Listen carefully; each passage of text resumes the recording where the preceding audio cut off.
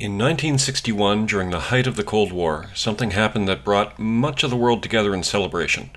For the first time in human history, one of us was able to leave the Earth behind and travel into space. This is the story of that moment, and not surprisingly, it's an even stranger, sadder, and more inspiring story than you might expect. This is only a test. This is only a test. This is only a test. Voluntary cooperation. Hello and welcome to another episode of The Uncover Up. I'm one of your co-hosts, Lee Kuhnle, and with me, as always, Professor Nathan Radke. This is a podcast about conspiracy theories. Yes, it is. But it can't just only be about conspiracy theories. The thing is, and we've learned this having studied conspiracy theories now for over a decade. Yep. You can't just look at conspiracy theories, not only because you'll eventually go mad as we have, but because you need to look at all of the things around conspiracy theories. Yeah, the social context, the political scene, the historical background. Certainly, I have found that as a question of method, looking at precisely those things that contribute to conspiracies and the evolution of them has helped me understand which ones are more realistic, which ones I should believe and take seriously, and which ones I can understand why they emerged, but are probably not true. It's that context that helps me understand it. And it's weird. I feel like researching conspiracy theories has helped me learn all sorts of things about psychology and sociology and history. Yep. And politics. Yep. And learning about those things have helped me understand conspiracy theories. It's a virtuous circle. It is a virtue, which are unusual. Normally you get the vicious circles. Yeah. Well, maybe it's a vicious circle. I don't know. Yeah. We're spinning down or up. I don't. Yeah, we're spiraling. That's the important thing. Yeah. One of the themes that shows up, and it's shown up in all sorts of places. It's shown up in like the episode on Marilyn Monroe. It's showed up in episodes on things like Area 51. Is this tension between individuals and the situations they're trapped in. Right. And so what we're talking about today is we're talking about one of the ultimate examples of that. Because we're talking about a guy. We're talking about a single person. But this is a famous guy. Yeah, a really famous guy. In fact, at one moment in time, probably the most famous person in the world. Okay. It is Yuri Gagarin, the first person into space. And it's interesting because this is a Soviet story, and there's a lot of tension there because the Soviet Union, of course, triumphed collectivism. It wasn't about the individual. It was about what the collective could achieve. But they didn't send a collective out into space. They sent a guy out into space. Right. And so I feel like it was a little bit awkward because on the one hand, you've got this individual, but you have to somehow balance that out and say, okay, but he's like a representative of everything that is Soviet. Exactly. He is the individual that represents the triumph of Soviet socialism. Yeah. Of course, over in the American system, they have the opposite thing, where you triumph the individual and deny that the collective had anything to do with it. History is complicated. So what we're going to talk about today is we're going to talk about Yuri Gagarin going into space. Okay. You asked before we started recording, is this an optimistic story? Is this a story uplifting story? Well, because last episode was about global thermonuclear annihilation. True. And I felt like even for us, it got a little dark. And I wanted something slightly more uplifting, although I know that I've come to the wrong place, perhaps. This one is still about thermonuclear annihilation because it's about the space race. Right. And the space race, of course, was almost entirely a proxy. Because the Americans and the Soviets couldn't fight each other directly because of mutually assured destruction. You can tell I've said this bit a lot because I say it so quickly. Yeah, exactly. They had to have other symbolic ways of fighting, and the space race was, of course, the most public, the most obvious stand-in for having a nuclear exchange. Because it's rockets. Because it's still rockets, and exactly. If you can put a person on that rocket, then you can put other things on that rocket. Hint, hint, a bomb. Yeah, exactly. So let's start very briefly by talking about the space race. We had an episode recently where we talked about Nazi Germany and Hitler's so-called Wunderwaffen. Yes. Nice pronunciation. Look at you. Practicing. And as you recall, most of those Wunderwaffens were not so wonderful. No, they were not wonderful.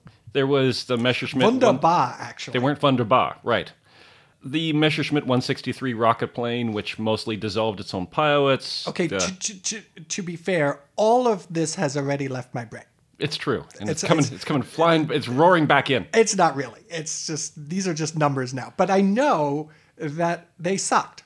And they were dead ends. Right. They were technological dead ends. Right. And the reason the tank that was too big to go over bridges or move anywhere. Yeah, the tank that was the size of a small village. It was all ridiculous. And the reason we did that episode was to point out that these myths that originated about some kind of like super secret weapons that the Nazis had managed to put together, for the most part, it was based on nonsense and propaganda. Right.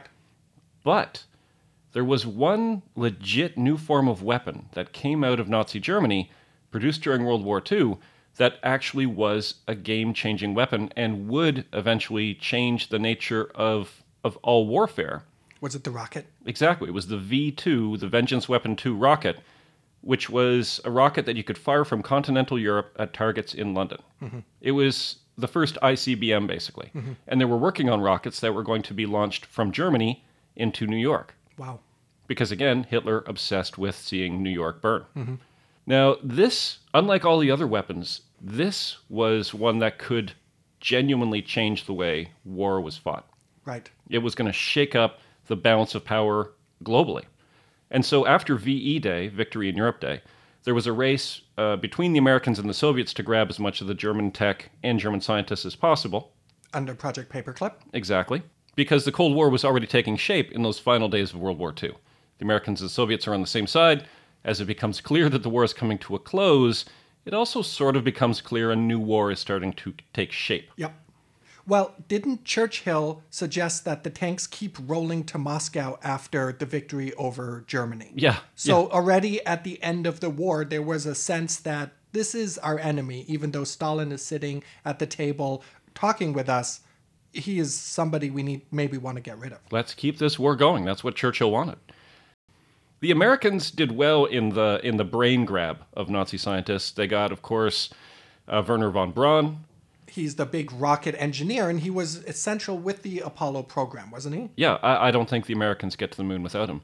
Hubertus Strughold, who was that monster who had been doing experimentation on human beings to see what they could survive, and in doing so, killing many, many human beings. Mm-hmm.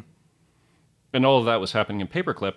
And the Americans also grabbed every completed V2 or V2 component they could find, and eventually over 100 finished V2s get sent to America. Wow. It's a good start for your rocket program. Sure.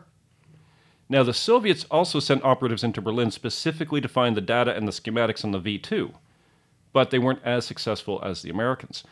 Now, the V2s, they killed about 2,500 people, which isn't very much by World War II standards. I was going to say, that's actually a lot less than I would have guessed. Yeah. Given also just what a rocket is. I mean, it's just this bomb that you go flying into cities. You'd think that, okay, I would have expected a much higher death toll. Yeah. In part, it was because they didn't produce that many of them, because the rocket was brand new, so the warheads weren't that large, because you couldn't aim them that accurately yet. Right. And I'm sure getting it to a city does require real precision accuracy. I mean, if you're a little bit off, then you are in a farmer's field. Yeah, or the ocean or wherever. Now, the Germans produced slightly fewer than 5,800 V2s. So basically, for every V2 produced, it killed about a half a person. Okay. However, the conditions under which they were working were unbelievably hazardous. So for each V2 produced, again 5,800, there were about 4 prisoners who died in the construction of those rockets. Okay. They were far more dangerous to the people making them, who, of course, under Nazi Germany would have been forced labor from the camps. Right. But one of those former prisoners survived and came forward to tell a Soviet operative named Major Boris Chertok, where the SS had hidden some V2 equipment, and so the Soviets were able to put together about 20 V2s with the parts they found, and this moment is basically the beginning of the space race. Okay.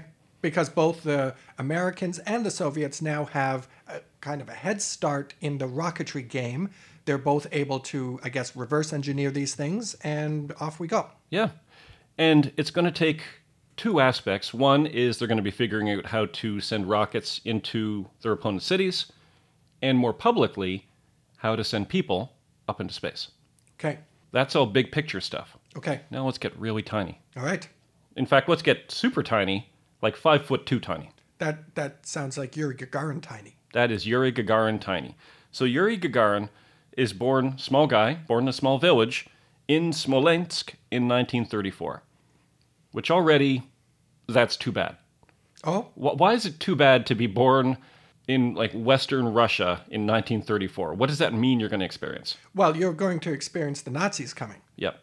Where Gagarin is born is about to be the worst place on Earth, maybe in history. And so when he's 7 years old, the Germans invade Russia in Operation Barbarossa. So he would have been provided absolutely no shortage of horrors and dangers. His younger brother, an SS officer, attempted to hang him, but Wow. because Gagarin's brother was so light, he was able to just hang there being strangled for a while, and they were able to go out and cut him down. Gagarin, as a little kid, was like a tiny little partisan and put broken glass and nails and things out in the road to try to interfere with the German vehicles. It's not much of a childhood, let's face it. And actually, another point which maybe detracts from your narrative, but is also happening at this time, is Stalin's terror is ramping up. So not only do you have the horror of the Nazis about to invade, at the very moment when he's born, well, a year later, is when you start getting Stalin's purges, which feed these labors, they're not exactly death camps, but the gulag, this political prison where starvation, freezing, torture is rampant, and it blankets the Soviet Union with fear. Yeah? And I'm sure his parents were, like everybody else in most of Soviet Union, was just afraid. So here's a 7-year-old kid trapped between two madnesses. Yeah. And what's weird is that when you read interviews with people who knew him as a child, aside from like the trying to sabotage German vehicles and stuff, the thing that people remember most about Gagarin, and the thing that people remember most about his short adult life, big smile. Yeah. He seemed like a genuinely open, friendly, warm character. So you've got this tiny little guy, you've got these massive forces. That's going to be a constant theme throughout this episode. So he survives World War II. And like a lot of Russians, wants to do something patriotic for his country after the Great War, as they called it, the Great Patriotic War, had no interest in any kind of ground war. He had seen enough ground war as a 7-year-old. Sure. So where do you go? The sky. Okay. And he joins the Soviet Air Force and flies the MiG-15. Okay. I know this. See, you remember the MiG-15. I do. Now, in 1959, a mysterious team of officers and doctors start showing up at Soviet Air Force bases. And they're interviewing pilots without going into any detail about what the project they were recruiting for was actually about. You know, nobody was surprised by that. It's the Soviet Union. Right. Like, occasionally, people are going to show up, and they're going to have questions, and you're going to have to be really careful about your answers. Yes. Yeah, that's just the situation they're in. However, it's important to note, Stalin at this point is dead. He is dead. The leader of the Soviet Union is now... Khrushchev. Yeah. Now, what's your take on Khrushchev? If you're going to put him on a bumper sticker, for people who know nothing about the Soviet Union or Khrushchev, what's your take on Khrushchev? Not very good at bumper stickers. No, you are My bumper infamously... stickers are terribly long. Lee requires a very wide car. But he was a peasant, Khrushchev, and he was very flamboyant. The image a lot of people have of Khrushchev is when he was at the United Nations and he wanted to make a point and he took off his shoe and he started banging the lectern with it. And he was kind of, I mean, I don't want to say he was a fool. He was a smart guy, but he came across as a bit of a Buffoon? buffoon. Yeah. But he survived Stalin. Well, that's so it. There's And no, that's why you can't say he was a fool. No, he was very calculated. He was very calculating. He was very tactful, and maybe this buffoonery was a part of the image that he was trying to project. The other thing about Khrushchev is that he seemed to be kind of course correcting for Right. the horrors of Stalinism. Well, indeed, he had. The de-Stalinization. Was that the name of it? I mean, that's one of the names that's been... So there was a famous letter that Khrushchev writes it was at first intended just for the upper elites within the government. And it pointed out that Stalin had gone too far. I mean, that's putting it really, really mildly, but it did signal, as Nathan, you're saying, this course correction. Yeah. And the gulag that I mentioned earlier doesn't disappear under Khrushchev, but its use it's not everybody just gets arbitrarily sent to the gulag if you tell the joke in the wrong place, or if you happen to, I don't know, buy the wrong product or say the wrong thing, or... Yeah, if we don't go as far as saying Khrushchev put his foot on the brake, he did take his foot off the gas. Certainly. We'll say that much. Yeah. And he did admit and denounce the crimes committed under Stalin. And that was a big shock internally. Yeah. This signaled sort of a new dawn. Yeah. And Khrushchev wanted some kind of big symbolic thing to show that this was a new Soviet Union, that they were emerging in the second half of the 20th century. They were leaving behind the barbarism. They were leaving behind the backwardsness. And they were becoming the player on the world stage. Right. So he's going to need some kind of big program. And that was the program. These doctors and scientists were showing up at Air Force bases asking a lot of questions. Okay. They put people through a bunch of tests, including Gagarin, people like German Titov, Leonov, Komarov, all of these famous who would eventually become cosmonauts. And the tests were wild, and they were very Soviet. For one test, you needed to complete complex math problems. Already we're nervous. But while doing it, you had to wear a set of earphones through which a voice would be continuously reading off the incorrect answers. Okay. So you're trying to do math while someone is in your ear giving you the wrong answers. Okay. Amazing. Some of the pilots thought they were being screened to fly a new test jet, a MiG or something, or maybe a helicopter. But finally, these successful candidates, including Gagarin and Titov and Komarov and Leonov, were told, nope, you're being recruited to take a long-distance flight around the Earth in space to become cosmonauts in the Vostok space capsule program, led by this guy, Sergei Korolev, who was a rocket engineer who had survived Stalin's purges, although he had been sent to the Gulag at the beginning of the war, and things had gotten quite bad for him. Okay. So this is 1959. Yep. And Yuri Gagarin now, at some point along this training exercise, realizes he's being recruited for a Soviet space program. Yeah. And think about it. You've taken a guy from the Gulag, Sergei Korolev. He had been placed in the Gulag for whatever nonsense reason. He had almost died. He had lost his teeth. He had been beaten very badly. And now this guy had been taken from the Gulag and was going to send the Soviet Union into space. And one more thing about Korolev. An interesting character. In all the research I've done, we've said that the space race was just a proxy for nuclear war. Yep. That putting rockets into space, I mean, that was just sort of cover. You were running cover. You were actually designing missiles to destroy cities. Right. And you were pretending, no, we're doing exploration. Right.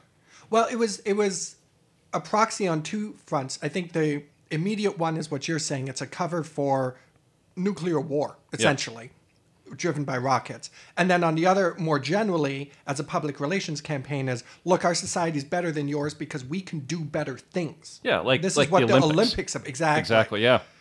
We've been working together a long time.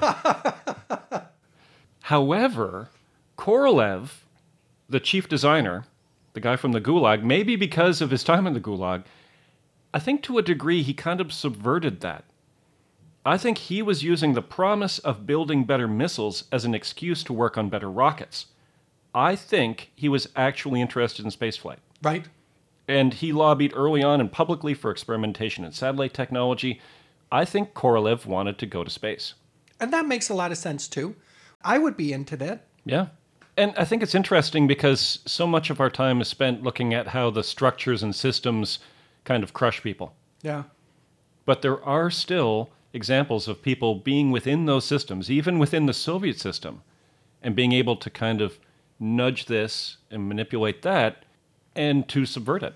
And I think Korolev, that's what he is doing. Do what you can with what you have while you have it. Yeah. You know, and it's sort of like, yeah, okay, what? I'm here in the Soviet Union. Okay, I just came out of the Gulag. Things are sucky. And yet, I have this opportunity to work on something I'm passionate about. Yeah. Let's make the best of it. Yeah, let's put humans in space.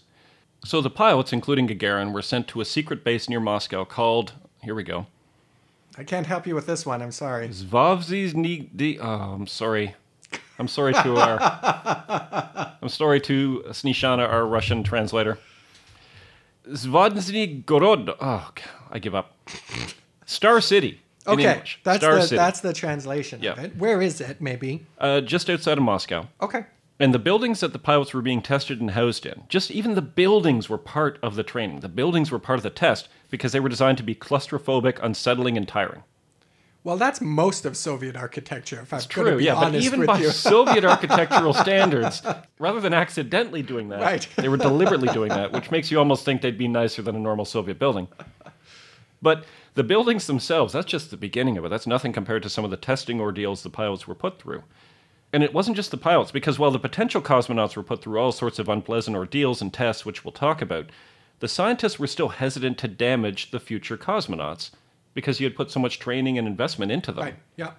So what are you going to do then? You're going to need to test these things. You don't want to test the real cosmonauts. What do? What do you do? Animals! Amongst the animals that they were testing on were, of course, human beings. Okay. So wait, we're back to what you didn't want. Yeah.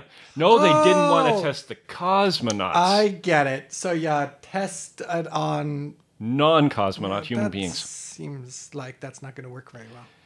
So hold on a second. Mm-hmm. You're telling me you're building a space program. Yep.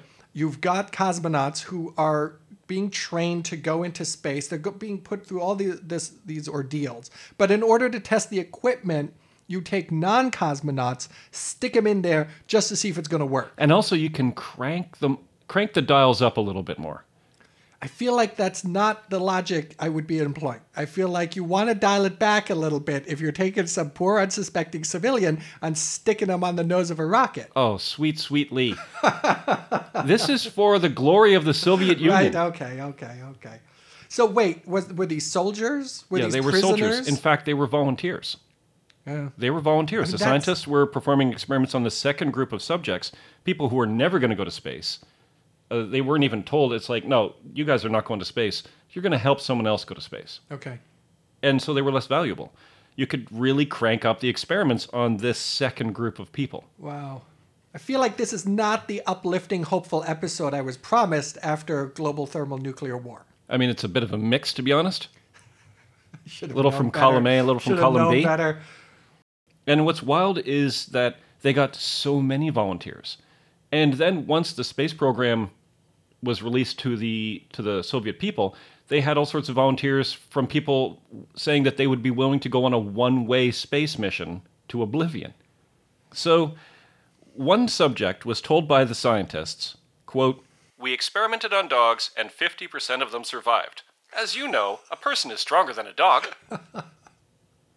This is, I mean, the way you put it, I like that this functionary is focusing on 50% survival. Yeah. Because So, I mean, that's already great. And also, this is really humans are glass half stronger than full dogs. stuff. Yeah. Oh, boy. So one of the surviving subjects, part of the reason we know all of this is because one of them survived, Sergei Nefyodov. Okay. So what does he survive? Like, what happens to these poor volunteers? Well, I mean, there were a lot of experiments with air pressure, for example. A lot of experiments with G-forces. Ugh. Now, you're familiar with what G-forces I sure are. am. How many Gs are you experiencing right now? One, Exactly. And so you weigh what you weigh, and that's what it feels like. which will not be broadcast on the podcast. Tell you that much. Now, if you were experiencing 2 Gs, what does that mean to you? I guess I would weigh twice as much, Yeah, and that would be really uncomfortable. it would be pretty one uncomfortable. One G is bad enough. Yeah, that's right. You want like a half a G. Yeah, like it used to be. Right. So you get 2 Gs, you're twice as heavy. That's unpleasant. You get 3 Gs, you're really starting to get some reactions from your body, your Right. circulation, your musculature, your skeletal system. All of these things are under so much stress. They put these guys through 10 Gs. Not the cosmonauts. They never dialed the cosmonauts up to 10 Gs, but this second group, 10 Gs. And somebody survived that. Yeah. Now, They took pride in surviving it because they thought, we're doing this for our country and we're doing this so that it doesn't happen to the cosmonauts. I don't want to get gruesome here, but the people who didn't survive, is it like they broke their necks? Is it that the pressure was so much on their body that their body just like Well, your snaps? circulatory system cannot operate at that level of G for very long. Is it that they suffocated? Well, How your exactly brain, did they die, Nathan? your brain could be starved of oxygen. Ah. You could have, obviously your heart could just give out from the strain. You could stroke out. All sorts of things can happen at that many Gs. That's too many Gs. There's too many. It's too many. But Nefyudov survived. Although he told a journalist in the 1990s that over the 1,000 test subjects that he had worked with in the 60s, half had not survived into the 90s. Okay, so even if you survive the initial test, you might be... Takes a terrible toll on your body. Exactly, there's some kind of toll that catches up with you. Because these guys would have been in their 50s and 60s when they were dying, which is pretty young. Yep. According to Nefyudov, the tragic side is that our profession never existed. It was a closed state secret, so we had no long-term protection from the state, and no one ever investigated the long-term health of the testers. Mm-hmm. That was all going on, but it's not like the cosmonauts were having a great time. Okay. So here is an experiment that the cosmonauts were put under. It was called the isolation chamber. Okay. It is a cramped and sealed tank with an airlock as the only entrance, and it contains just bare bones living accommodations. Like you're in a little tiny, sort of like a little capsule, basically. Okay. You've got a desk, you've got a chair, you're covered in probes and things like that. They're testing your reactions. And the cosmonaut candidates, like Gagarin, would be sealed into the tank and asked to perform mental tasks and physical exercises over a disembodied voice through a small loudspeaker. Okay. Again, it's all very Soviet. No other contact with the outside world was permitted, and no creature comforts were allowed. No books, no magazines, no nothing. They want to see how well you do with isolation and boredom. Okay. Do you develop space madness? Right. I swear I've seen a Twilight episode that goes this way. There was. The first Twilight Zone episode ever Really? is somebody who's walking through an abandoned town. Right. And he can't understand where everybody is. He doesn't know who he is. He's wearing a flight suit. He doesn't understand what's happening. There's like phones ringing, but when he answers them, there's nobody there. Yeah. There's shadowy figures everywhere. It's a great episode. I mean, I love the Twilight Zone. Yeah. And it turns out that he's in one of those these kind of experiments. isolation chambers. Exactly. Such a good show.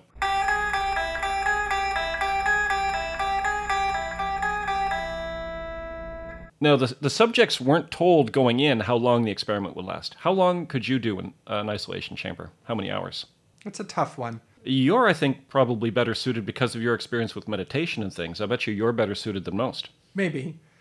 What worries me is my own lack of control in that situation. And I don't know at what point I start to freak out that I want to get out and I can't get out. So I don't know. What about you? I'm curious. I mean, I could do, I don't know, probably 3 or 4 hours before I'd start to get pretty antsy. Yeah. You know what I couldn't do? 10 days in a row. No. Yes. They did 10 days in a row? And they weren't told going in how long they'd be in there. Oh my God. That's unbelievable. Now, I'm going to do a sensory deprivation experiment this week, I think. This week? Yeah, but I'll only be for 1 hour. I'll be deprived of all of my senses, and I'll be floating in like a zero-G environment. Should be fun. Yeah, but you'll be allowed to go out.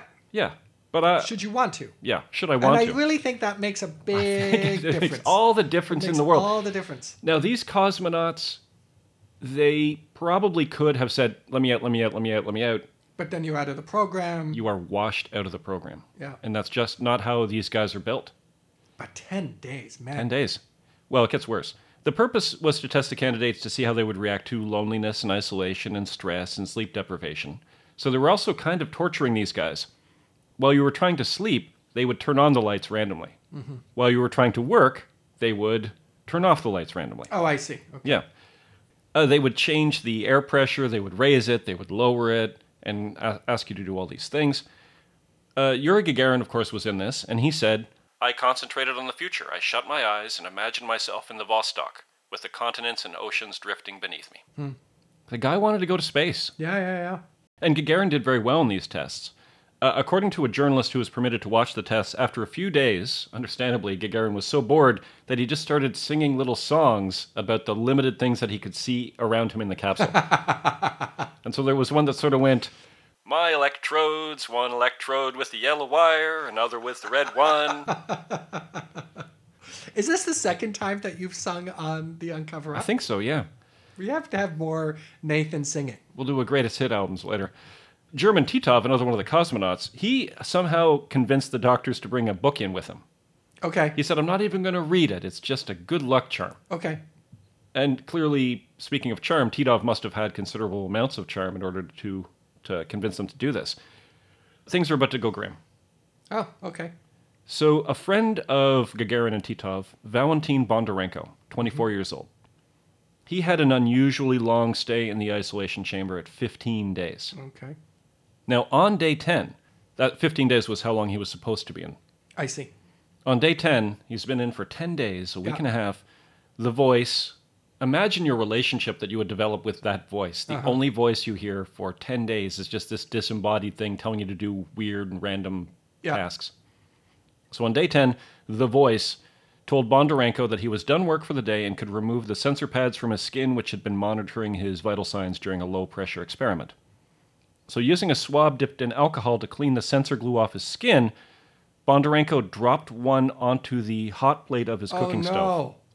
Oh, my God. Causing a fire, which in the high-oxygen, low-pressure environment of the sealed tank, it just spread everywhere immediately. And because they've been running a low-pressure experiment, the doctors couldn't open the hatch until the pressure equalized, which took almost an hour. So Bondarenko, 24, suffered third-degree burns all over his entire body. As they were taking him out, he was apologizing. No. Yep, he was saying, "I'm sorry, it was my fault, I'm sorry." The only place the doctors could find to place an IV was through the bottoms of his feet. That was all that was left of his skin, was the bottoms of his feet, because he had been wearing boots. He died 16 hours later, which I think is 16 hours too long, to be honest. Yeah. And Gagarin was by his bedside in the hospital. Bondarenko's death was covered up and hidden from the public until the mid-1980s, of course. Of course it was. And 3 weeks after that, 3 weeks after Gagarin, seeing one of his close friends completely burned to nothing, dying while Gagarin sat at his bedside, 3 weeks after that, Gagarin was going to go to space. Wow. But before Gagarin went to space, something kind of weird happened. Something weird happened. I'm going to talk about Ivan Ivanovich. Very Russian name. It is. Well, in fact, it turns out it's the Russian version of John Doe. So the name you give when you don't know the person's name. The nameless corpse. Right. So this one comes from the Smithsonian, their National Air and Space Museum website. And there's an article on there from March 23rd, 2017, should anybody want to go read the full thing. But I'm going to start, I give you this because I start with a quote. On March 25th, 1961, in the countryside not far from Perm, an ancient city in the heart of Soviet Russia, an ejector seat parachuted from a space capsule. A recovery crew, aided by local villagers, eventually located the craft's snowbound crash site and its passenger. Who was this mysterious space traveler? No human being had yet flown in space. End quote. So this was before Yuri Gagarin. This is before Yuri Gagarin. And so far, like as you've described, this did occur. Exactly this did occur. Right. Having done an episode on the Soviet space program, we know, again, that there were a lot of cover-ups. There were a lot of accidents, some massive accidents, which resulted in the destruction of entire facilities.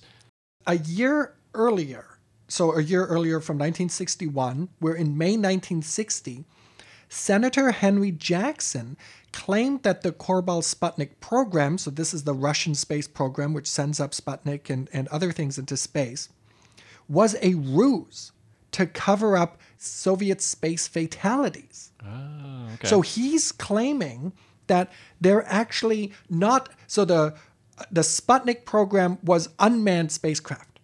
And he's claiming that the unmanned part was fake, and that in fact they were manned the whole time. That is, they had occupants inside, but the Soviets were publicly saying it was unmanned in order to be able to hide all the deaths that were occurring in the space program. Now, because we're dealing in the 1960s, we're in the Cold War, we've got the hardened fronts of the Western powers and the Soviet Union and generally the communist bloc. There is very little intelligence coming out of the Soviet Union. We don't really, the West, North Americans, whatever, don't really know what's happening there. But we're very, very interested in it. And they seem to be kind of kicking butt in the space race. Yeah. As Nathan said earlier, they send up Yuri Gagarin, and then shortly after they send up somebody else. Yeah. And it just keeps going. And this is in... Well, they were racking up the W's at first. Yeah, they were totally winning the space race. So Senator Henry Jackson is like, they're not telling us what's actually happening over there. This is, I guess, one of the consequences of secrecy. Let's go back to the... Ivan Ivanovich and that capsule. So when this landed, it made a huge sound. It was... Well, what's the technical term? It is super, like... Sonic boom? Sonic boom. And you know what makes that? Airplanes. Yeah, you know what else makes that is, like stuff falling from space that shouldn't be falling from space, like ejector seats with people strapped into them. So this thing coming down made this huge sonic boom, and that alerted local villagers, and they organized a rescue effort. And they go and try and figure out what's going on. Well, they were in for a bit of a surprise/disappointment. They were really angry when they found the ejector seat, person strapped into it, punched him in the face. Oh, man. Why? Because they had risked their life. This was not, even though it was heard by a village, we're talking nearby in kind of Soviet Union standards. So it was winter, it was far away, and it was difficult to get to. And they risked their life trying to save this guy. And what they discover is a dummy. Like in a test car, like, when you do those safety tests. Crash test dummy. You put something the size and shape of a person into the car, and then you crash it against stuff to see what would happen to a human being. And this is exactly what the Soviets were doing with some of their unmanned spacecraft. They were in fact unmanned, although, just to be sad, on this one, there was a dog, some reptiles, and 80 mice that were sent up as well. And so they didn't survive, I assume. No, they did not. Oh, it's a mouse massacre. It's a mousacre.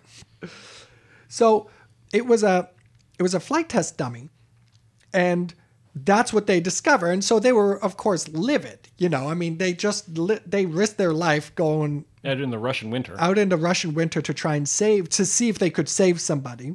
But it did begin, or it added fuel to this whole thing, because this also escapes from the Soviet Union. The story does, but not all of it, of course. Although the Soviet Union is behind this Iron Curtain, although it's so secret, there are still these things that are leaking out. And of course, you have actual evidence of disasters that are really happening. You put that all together in a pot, put a lid of secrecy on top and let it simmer for a couple of months or years, and out come these lost cosmonaut conspiracies. And it's not that unthinkable. If someone had told me, hey, the Soviet Union was actually secretly sending people up to die in these, that's not the most strange thing I've heard out of the Soviet Union. It's not impossible. So that's the conspiracy of someone going to space. But let's go back to the guy who really does it. Let's go back to Gagarin. All right, things are going to they've been pretty Soviet already. They sure have been. They're going to get more Soviet yet. All right. So the Vostok capsule was tiny. Okay, so the earlier isolation torture that you were talking about did have some relationship with what he was going to experience when he got into a rocket. Yeah, you couldn't put somebody in that tiny little capsule who had fears of isolation or of abandonment or claustrophobia. Now, when I say something is a very Soviet story, What does that mean to you? What qualities does a very Soviet story have? Bureaucracies that don't achieve the ends for which they were set out to achieve. Brilliant. Yeah. So that's this story. Okay. I got it in one. Yeah. I figured you would. The Soviet handlers, the guys on the ground, were concerned about two things once Gagarin was up in space. One, that he would suffer space madness and take control of the craft. Okay. And two, Gagarin would deliberately land in the West. He'd use this as an opportunity to defect. That would have been the most elaborate defection in history. And it also would have been the most embarrassing defection in history. I get that. Imagine this big symbolic act where you send a guy into space and he's going to like, I'm going to use this opportunity to go to the West. Right. Yeah, unbelievable. Now, just if I can ask, and maybe it's not relevant, but space madness. What is up with this idea? Well, no one had been in space. So that was it. It was just, there was a fear that there could be some kind of psychosis related to the mere fact of going, that far or into a void? Being that far away from home. Okay. No one had ever been that far away from home before in that direction. Maybe something about zero G. Okay. Maybe what happens to your brain once it's not, subject to gravity. Okay. Because it was easier to test right? extra G than it was to test no G. Right. Basically, you're in free fall. They were concerned about those two things. So they wanted a capsule that the cosmonaut had no control over. Oh. So kind of like Leica was sent up and didn't That control being the dog. Leica the dog was sent up and couldn't control the capsule. The cosmonauts were going to be like just more complicated dogs. Right. But there's a problem. Communications from the ground control might break down, so the pilot would have to manually take control of the craft to land it. Okay. So there had to be some kind of way to override the automatic controls. Okay. So how can you have both? How can you have the pilots have access to it, but also prevent the pilots from having access to it? They came up with a very Soviet solution. The plan was there would be an override built into the capsule, that the cosmonaut could flip, and then he's in control, he can fly that thing. Okay. But it would have a keypad lock on it. Right. And the cosmonaut wouldn't be told what the combination was until after the ground controllers made sure that he was both mentally and politically sound. Right. I don't know, how in the world would you have done that? Especially if your communications have gone down. Yeah. Which is the time that you would need to take control. This doesn't make a lot of sense, but imagine, so they're thinking, okay, Gagarin, we're going to lose communication. He's going to take control of this craft in 10 minutes. We need to find out if he's still Soviet. Right. Yeah, and there's a checklist about how you feel about collectivization and planned economies and things. Yeah, yeah. But also, this is just not how disasters work. No. It's not like there's a disaster coming in 10 minutes, so we now have time to prepare. Normally, they happen when you're not expecting them. Yeah. And Korolev, you remember Chief Designer Korolev, Right. probably, this is a guy, he had already experienced Soviet bureaucracy. Yes. In the Gulag. Yes. And so unsurprised, and again, he was genuinely concerned about his cosmonauts and wanted to explore space. So he points out, wait, if the pilot needs to take over because communications with ground control have broken off, how could the doctors at ground control communicate with a cosmonaut to assess their mental and political state of mind? Exactly. So the solution was, okay, in that case, we'll hide a small envelope somewhere in the capsule with the combination written on it. Yep. Perfect. Yes. There was also an ejection system built into the capsule in case something went wrong on the launch pad. Okay. Because you didn't want your cosmonaut getting killed. They're a high-profile person. Right. Put a lot of training into them. Right. But the height that you would be ejected from, if you're on the launch pad and the rocket starts to explode rather than go up, you could eject out, but you're not high enough to survive the ejection. That's not enough time for your parachute to deploy. So you know what they had instead? They figured out where the escape pod would go, and they just put like a big circus net there. No. Yes. That already is cartoonish, but you wouldn't go that far away from the rocket, the exploding rocket. So even if you ejected and somehow landed in the circus net, now what? now you're going to explode. Or are you not also just going to bounce to a place where there is no circus net and then just die after the battle? Like, I'm imagining everything going perfectly Entirely possible. and you're still going to break your neck. Yeah. So this is stressful, but Gagarin, he wants to go to space. Okay. Gagarin wants to fly, and you can't fly any higher than space. So the blast-off date arrives, April 2nd, 1961. the candidate that came in second was German Titov. And so he was kept around as a kind of understudy in case something happened to Gagarin in those last few hours. Okay. The night before blastoff, Gagarin and Titov were sent to their bunks in the same little cramped little room, Yeah. where they noticed that there appeared to be some sort of electrical equipment hidden in their beds, with wires leading from the mattresses to a freshly drilled hole in the wall of their room. Oh my goodness. So Gagarin realizes, okay, so the tests aren't over. Okay. The doctors were testing them to see which one of them got a better night's sleep, Okay. which would then factor into which one of them got the final go-ahead to be the first cosmonaut. So in order to fool the doctors into thinking he was getting a good night's sleep, Gagarin stayed awake all night, pretending to be sleeping well. Got no sleep at all. You know, this reminds me of so many bureaucracies where you get highly trained people and then don't trust them to do their job and surveil them all the time, which then makes them do a worse job than if you just let them do what you got them for or trained them for. Yeah. Like, it's just, there is some deep irony built into big bureaucracies that seem to always come up with these kinds of outcomes. Yeah, and again, not only Soviet. No, I wasn't thinking so. They're particularly good at it. Yeah, no, but I was thinking of other bureaucracies. Yeah. I've had personal the experience. unnamed school at which we both work. I feel like is very good at doing that. Yeah, exactly. Because if you actually went to sleep, you might toss and turn. Those doctors, reading your mattress, would say, "Oh, look at that! I don't like these. I don't like this mattress telemetry." And so instead, he just lay really, really perfectly still and breathed as if he was sleeping. To be fair, I don't know. Would you get a good night's sleep the night before you were getting into a rocket even if you trust everything to go super well? I feel like this is going to be, you're the first person in history to do this. I mean, I know you wouldn't. No. You don't get sleep if we're going on TV or radio the next day. I don't get sleep if I'm going on a road trip. Yeah. But you would. But we're not you'd be out like a light? Yeah. Well, I don't, I mean, I'm no cosmonaut either, but these guys, I think, could, or force themselves to stay up all night. Because Titov almost certainly did the same thing. Right. Because they both saw the wires. It would have been right. cartoonishly ridiculous. Gagarin would later admit to Korolev what he had done after the flight. Okay. And Titov, of course, had done the same thing. So the result was 2 extremely tired cosmonauts. Bureaucracy. Right. So the next day, it was Gagarin, of course, who was the one taken up into the Vostok capsule. And one of the key technicians on the program was a guy called Oleg Ivanovsky. And Ivanovsky was the guy who has to put Gagarin into the capsule. Okay. Like, imagine that. It's one thing to be the guy in the capsule. I can't imagine that. Imagine being the guy who puts the guy into the capsule who's about to go to space. A guy who you worked with and you respect and you care about, and you're putting him in this tiny little capsule to blast him off in a massive rocket. So what do you think he's feeling? Is it fear or envy or pride? Probably all of them.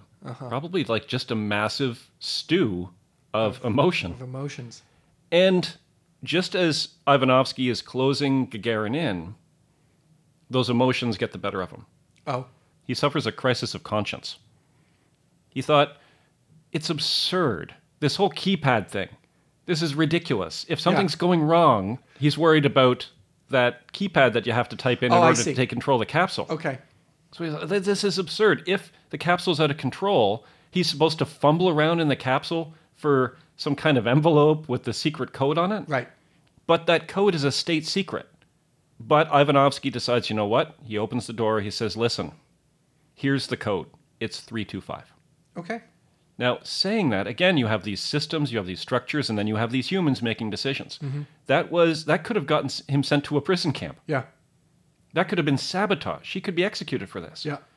But he can't do it. He's a human. Yeah. And so he's facing another human about to do something bizarre. And so Ivanovsky says, yeah, the numbers are 325. And Gagarin smiles and says, I know Korolev already told me, like this guy already told me, this other guy already told me. That's awesome. And then Gagarin blasts off into space and in history. And as he's blasting off, he says, off we go. Okay. Which is this tiny little guy with a great big smile, everybody loves, super warm. It just was the most optimistic thing imaginable to say. And it became like a slogan that people in the Oh, Soviet yeah. Union would use. Okay. Off we go. Off we go. Yeah. And because Gagarin was off we go into space, other Soviets would have been, off we go into like a better world. Off we Right. go into a better living situation. Right. Off we go to a grocery store that has bread. Off we go away from Stalinism. Okay. See, where it's a real mix. It's a real emotional Yeah. roller coaster, this story. So the flight goes well. Yes, it does. There's actually not much to say about the flight. It lasted about 108 minutes and went fairly smoothly while he was in space. He was the first person to see Earth from space. It moved him dramatically. This actually happens to a lot of astronauts. It happened to William Shatner. Yeah. Well, I was actually thinking this sounds a bit like the Jeff Bezos space capsule. Yeah. Where you get in, you get shot up into space, and then you come back down. Yeah.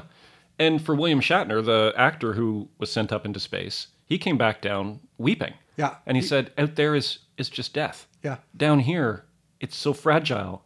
It's life. We have to look after this. Yeah. You guys don't understand. Yeah. When you're on the Earth, it seems so big and strong. You get off the Earth and you think, oh, damn, this thing. Yeah. It's just a tiny little oasis of life in an ocean of death. Yeah. And that was the experience Gagarin had, and he was the first person ever to have it. And once he had made it into orbit, once he didn't blow up on the launch pad and been ejected into a circus tent, then the Soviet government tells the world about his flight, which was also the first time Gagarin's mother hears about it. Oh, wow. She's like, oh, my son's in space. Odd feeling. However, they got a guy in space. That's great. Yep. What do you still need to do? You got to get him back down. Re-entry. And the scientists, remember when they kind of sent Leica into space? Yep. They had no idea how to bring her back, and the plan was to have her die in space.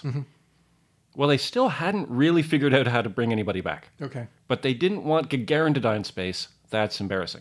Right.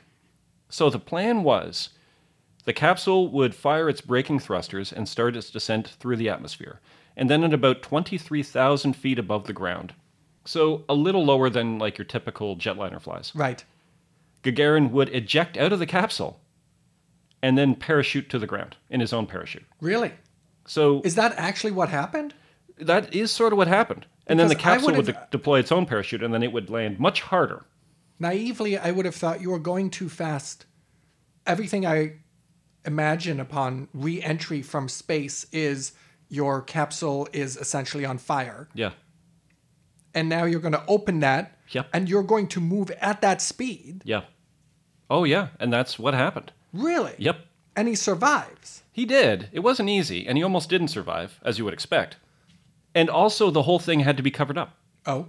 because the Soviet government wanted a record from this French agency that was sort of evaluating different flight records. It was this international agency that decided you flew the highest, you flew the longest. You need an international agency to kind of put your stamp on that. It's like the Guinness Book of World Records for Right. planes.